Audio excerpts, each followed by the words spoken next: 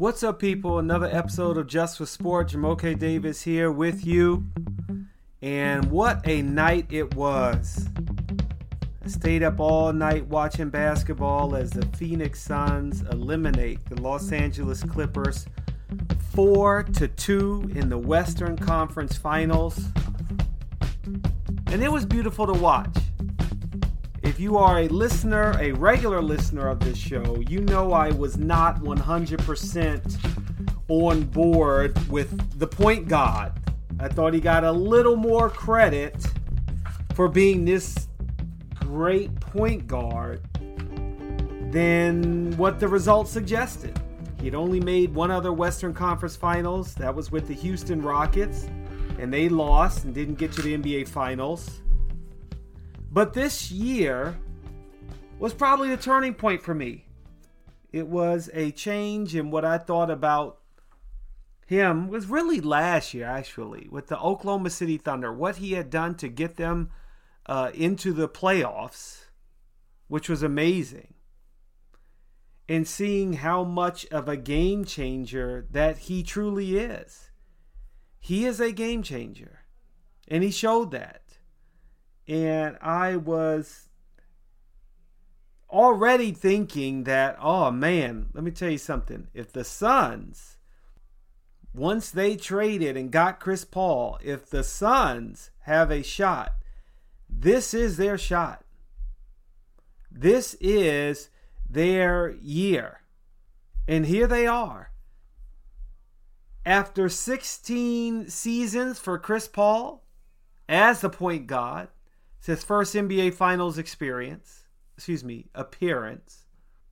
The Phoenix Suns are seeking their first NBA title, and it's their first NBA Finals since Charles Barkley was the superstar for them in 1993 against Michael Jordan and the Bulls.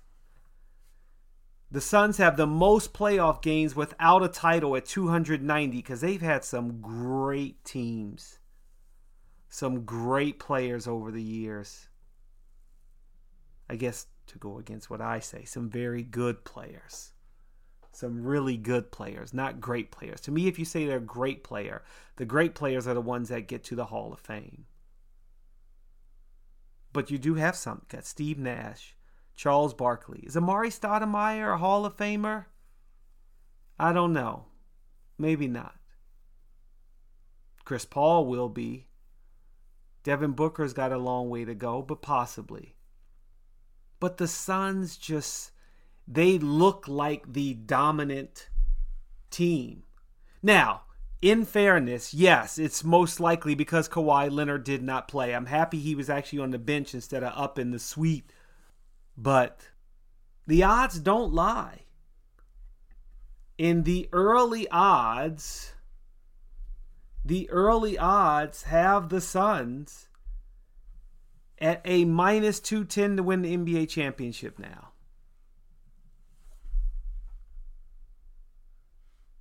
And I expect that to happen. I think that they are better even if both teams were healthy. I think that they are better than the Milwaukee Bucks and the Atlanta Hawks. They're a better, well-rounded team. They have a pretty deep bench. And as in the post-game press conference, Chris Paul called Devin Booker an old soul. And he kind of seems to be that way. At the beginning of the season, the Suns had the third largest preseason long shot to make the NBA Finals in the past 30 seasons. They were 40-1. If you're a Suns fan, maybe you voted for them. If you weren't a Suns fan, I don't know. There was one, I think it was like 2 days ago. I was like, what if every season, when the season starts, if you just put $1 on every team to make it to the NBA Finals? Obviously, it depends on what teams get to the NBA Finals, but I wonder how many years you would make your money back or win some or break even. 538's NBA championship odds as of last night give the Suns a 70% chance to win the title. Bucks are at 25, and the Hawks are at 5. This is it. Get the ticker tape parade ready. Well, you should be doing that anyway, but you don't want to jinx it. And the bottom line is, yes, there is a possibility, unfortunately, that someone could get hurt. And you don't want that. And I'll go into that a little bit more later. But let's hold on the Suns for a minute. When I was watching that game yesterday, the Clippers had cut it to 7. And then Chris Paul just like changed gears. He had 10 points in the first half, 31 points in the second half. He just became a different player.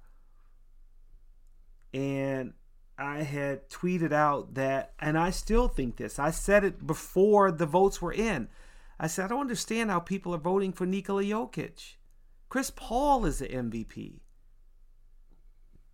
I feel like too many people are thinking because the Suns went 8-0 in the bubble that like, oh, they did well. They made the playoffs. They were playing well without him. No, they got lucky in the bubble. And the bubble was a unique experience. And they still missed the playoffs even going undefeated in the bubble. They did not make the playoffs that year. The key component for that team this year was Chris Paul. And I felt that he got disrespected during the regular season. Too much hype on the big man. Way too much hype for me. It's the first team in NBA history to reach the NBA Finals after 10 seasons of not making the playoffs. And the crazy thing is, they won all 3 series. All 3 closeout games were on the road, including 2 at Staples Center because they beat the Lakers and Clippers. But the thing for me is, I would expect for that team to be able to do that from a very unique perspective in that was Chris Paul's arena when he played for the Clippers. What was that, 6 seasons? So that's his environment too. As he said in postgame, he's got like 2 families, even though the Clippers fans were booing him. But, he thanked Billy Crystal. Lil Wayne was there. I mean, it was really cool. The Suns are 11-3 over their last 13 games. Chris Paul is the oldest player with 35 points in consecutive closeout games. First one to do it since Michael Jordan. But Chris Paul came alive in that second half and willed that team to get to the NBA Finals. And I love what James Jones is doing, Monty Williams is doing. Monty Williams' story is amazing. What he has been through. He and Chris Paul were together in New Orleans as teammates. It was quite a scene to see. And even on the bad side, Patrick Beverley, I mean, that was disgraceful what he did. Pushing Chris Paul in his back.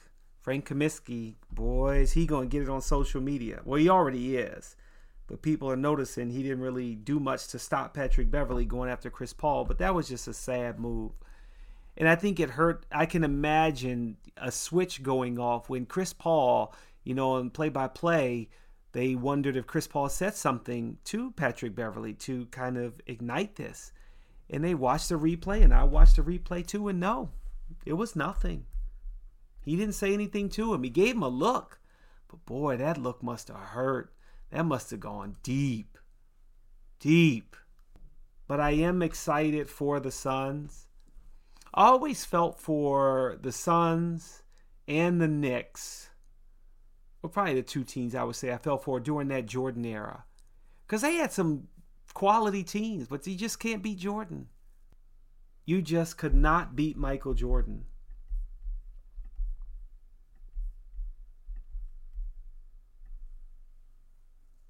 And to see them get back here, now I thought Mark Jackson went a little too far saying that just getting here is better than some players winning championships. No, you got to win it.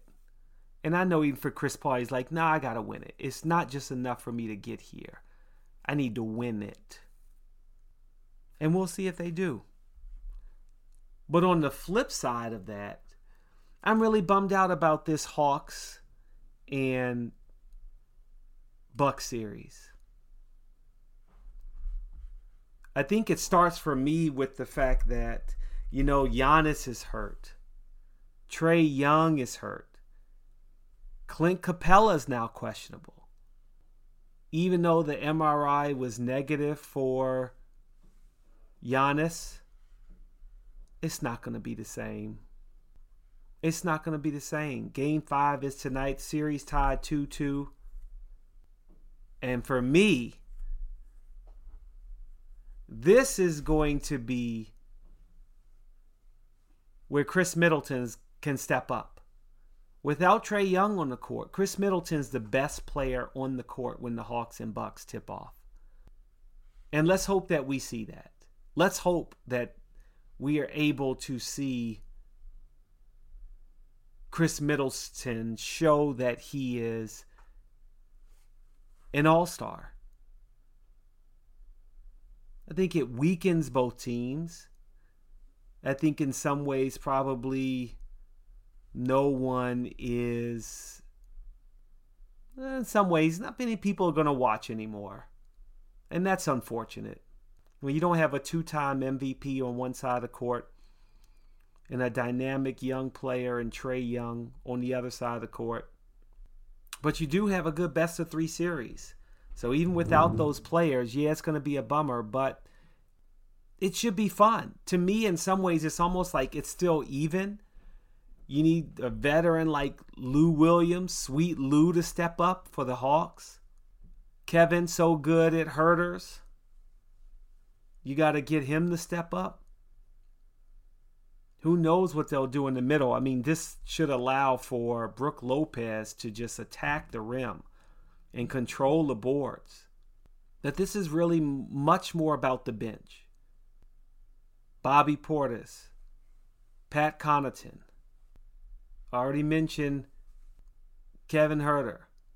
Another player I didn't mention, man, Drew Holiday, right? I mean, let's see how he can help the Bucks get a win. The good thing is that they do have home court advantage. So that should help the Bucks. They got their fans. But who's going to win it? Who knows? I think that's the hard part.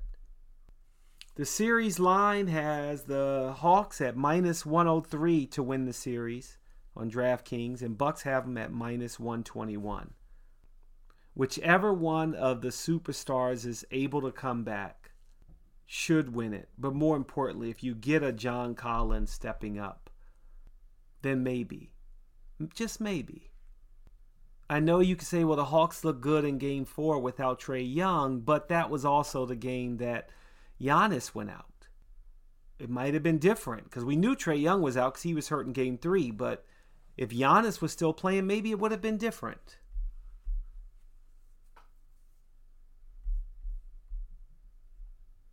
But bottom line, this is where we are. And I'm going to sit back and enjoy this 3-game series between the Bucks and Hawks, because I do think there's a good chance it'll go 7. The Bucks were 1 game over 500 in games without Giannis at 6-5, and without Trae Young, including the Game 4 win, Atlanta is 6-4 without Ice Trae.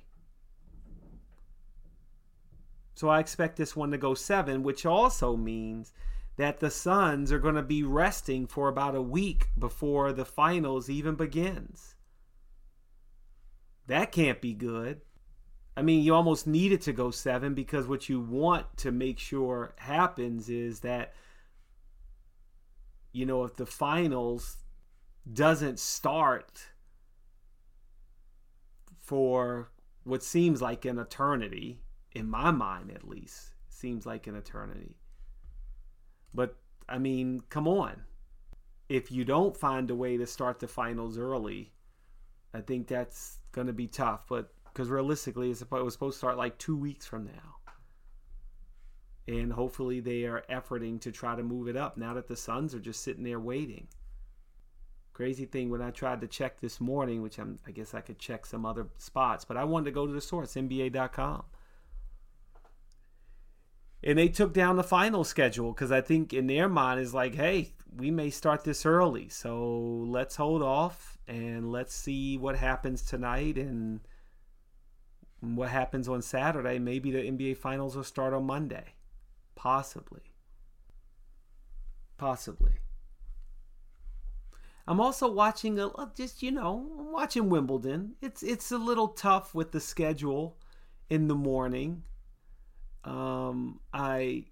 It's sad to think that these injuries cost Serena a chance at a title. Roger Federer's opponent had to retire against Club Fed, but I think Club Fed probably would have won.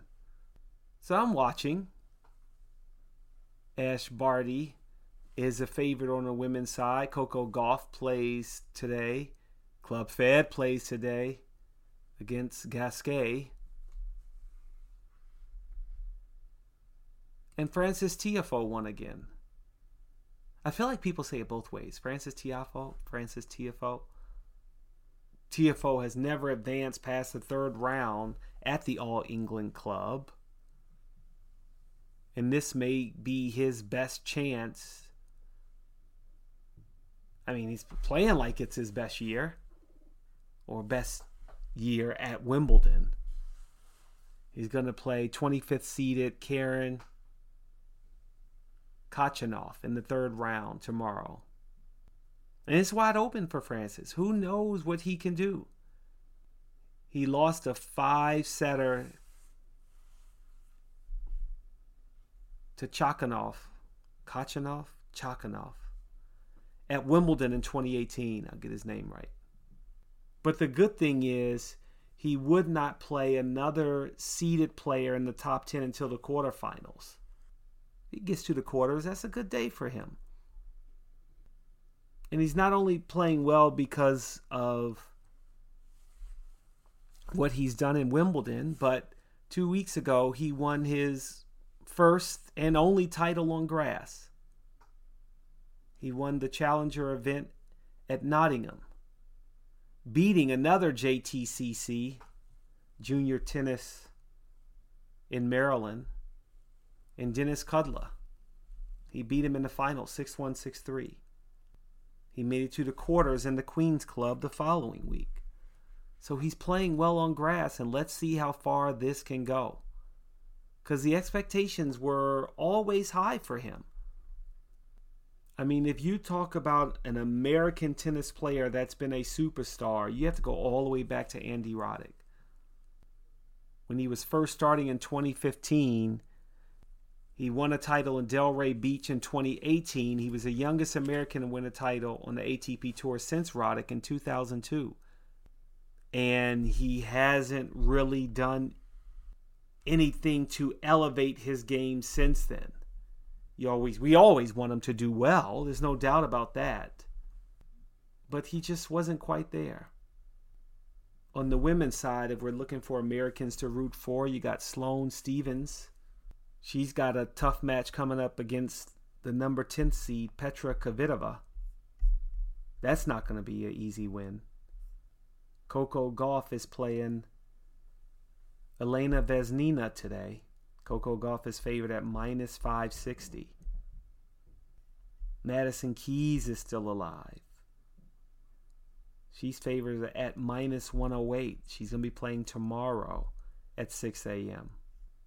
Sloane Stephens is at plus 30, against Lyudmila Samsonova after Sloane Stephens beat Petra Kvitova in the first round. So she and Tiafoe both had great first round wins. And let's see what they can do here as I continue to watch Wimbledon. That's pretty much where I am. I got Wimbledon. I got the NBA.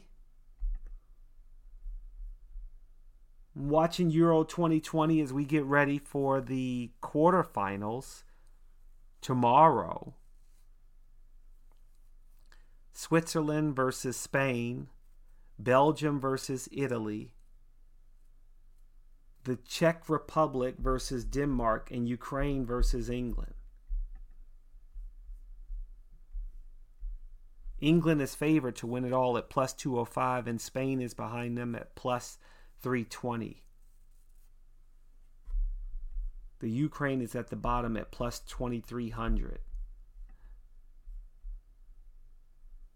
Got some good games. Spain is favored to beat Switzerland at minus 155. You can get Switzerland at plus 480.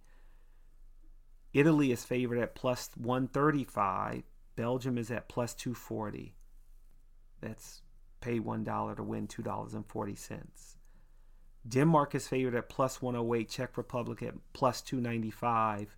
And England is favored at minus 250. While Ukraine is not favored, at plus 850.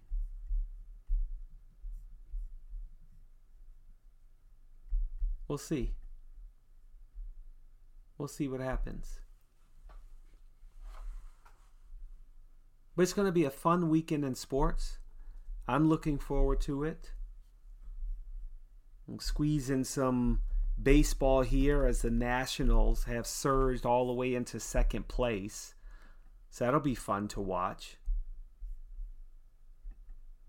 Who knew, right? Well, we all knew. This being facetious here, or wishful thinking, but to think that the Nationals at one point were at the bottom of the NL East and now they're in second place. I said that was going to be the tightest division.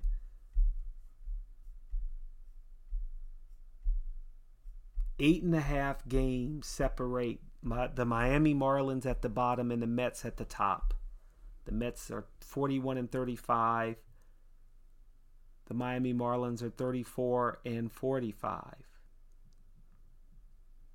And, talking about the run differential, that's what you got to pay attention to when you think about the margin of error can be slim. There's no doubt about it. But if you look in the AL East, the top three teams, Boston, Tampa Bay, and Toronto, have plus 48, plus 75, plus 69, respectively. In the NL East, Miami Marlins are plus 21, and they're in last place. That means they've scored 21 more runs than they have given up. The Phillies are minus 24. The Atlanta Braves are plus 14. The Nationals are plus 2. And the Mets are minus 2 in first place. If you compare that to the rest of the National League, Milwaukee's at the top of the NL Central at plus 30, and the Giants, Dodgers, and Padres are at plus 97, plus 106, and plus 80 in comparison. In the AL Central, the White Sox are plus 92. No other team is in the green. In the AL West, it's Houston and Oakland at plus 127 and plus 35. So you got to score runs. The teams that score more runs than they give up win games. Of course, yes, we understand that part. But, you look at that NL East and it's going to flip-flop a lot more. There's no doubt about that. It will flip-flop a lot more. That's going to be fun to watch. It will be fun. All right, that'll do it for Just for Sport. Enjoy your weekend. Enjoy your 4th of July weekend. Some fireworks. Maybe go to a baseball game, some kind of sporting event, the beach, whatever you're doing. Enjoy it. Ciao for now.